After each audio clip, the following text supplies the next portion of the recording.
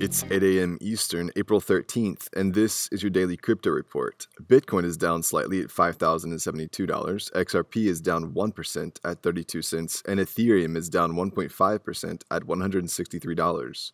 Those are your leaders by market cap. Top gainers in the last 24 hours, Substratum up 16%, and Byteball up 15%.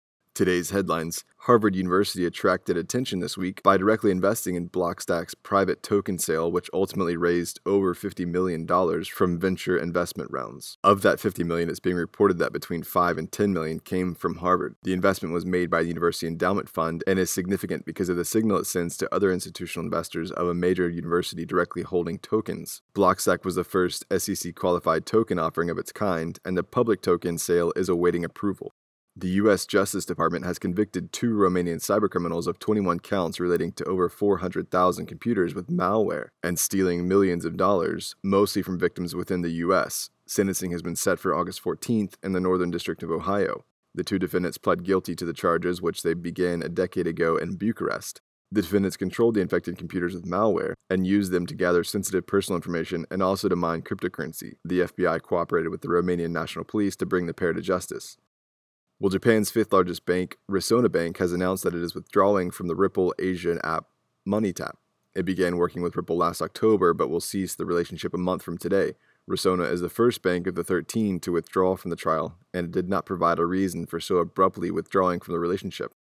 And finally, just a brief PSA for our New York State-based listeners. If you've worked with the exchange Bittrex and still have your coins in that exchange, you are in danger of losing custody due to Bittrex no longer working within this state.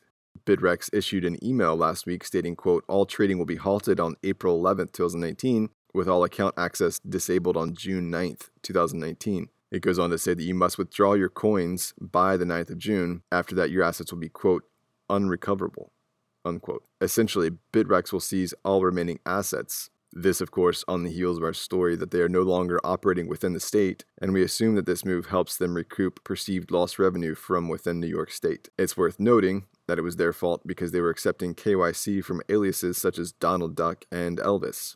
A great reminder that if you don't have the wallet keys, you don't have custody." Well, those are your leading headlines today. Visit us at dailycryptoreport.io for sources and links. Find us on social media, add us to your Alexa Flash briefing, and listen to us everywhere else you podcast under Daily Crypto Report.